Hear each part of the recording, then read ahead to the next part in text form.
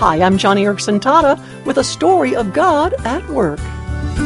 And the story begins with Diana. She is what they call a working homeless person. She works putting in hours at a local fast food restaurant, and she showers every couple of days at a nearby Methodist church. Sometimes with her earnings, Diana is able to get a good night's sleep on a nice clean mattress at a Motel 6.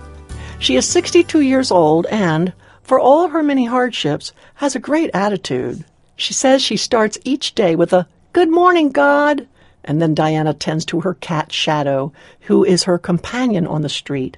Diana has found a safe sleeping place near a hardware store in the San Fernando Valley. She's not bothered there by drug pushers or other dangerous predators. In fact, she's made friends with the policemen for whom that part of the valley is their beat. Diana does not want to make the street her permanent lifestyle. She lost her home several years ago, but is hoping to earn enough to find a permanent place to live. Now, most of us never cross paths with people like Diana. That is, unless we volunteer at a soup kitchen or a homeless shelter. Certainly my co-worker Kathy did not know anyone like Diana. That is, until several months ago, she stopped by the fast food restaurant where Diana was an employee. Immediately, Kathy was impressed with the woman's upbeat attitude. She gave service with a smile, and because of that, Kathy felt drawn to Diana. So she struck up a conversation that continued whenever Kathy stopped by the familiar fast food restaurant for lunch. After a few visits, she learned then that Diana was homeless. Kathy left the restaurant that day feeling burdened for her new friend. And that's when she and her husband decided to help.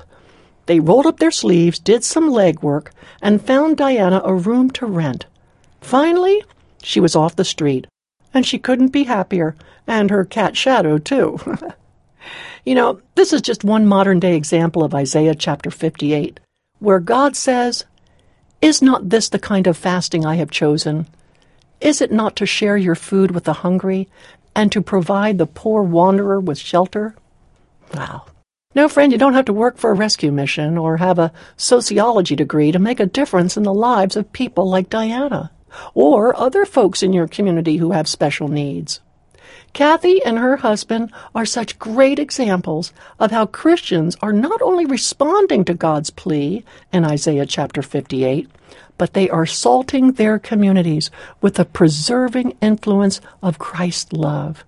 After all, if you listen to Jesus in Matthew chapter 25, you find out real fast that homeless people like Diana hold a special place in God's heart. People like Kathy and her husband have a special place in God's heart, too. As they help someone like Diana, Isaiah chapter 58 assures them that, quote, "When you cry for help, the Lord will say, 'Here am I.' If you do away with the yoke of oppression, if you spend yourselves in behalf of the hungry and satisfy the needs of the oppressed, then your light will rise in the darkness, and your night will become like the noonday. The Lord will guide you always." Wow, I love that Bible verse. And don't you want God to think of you that way?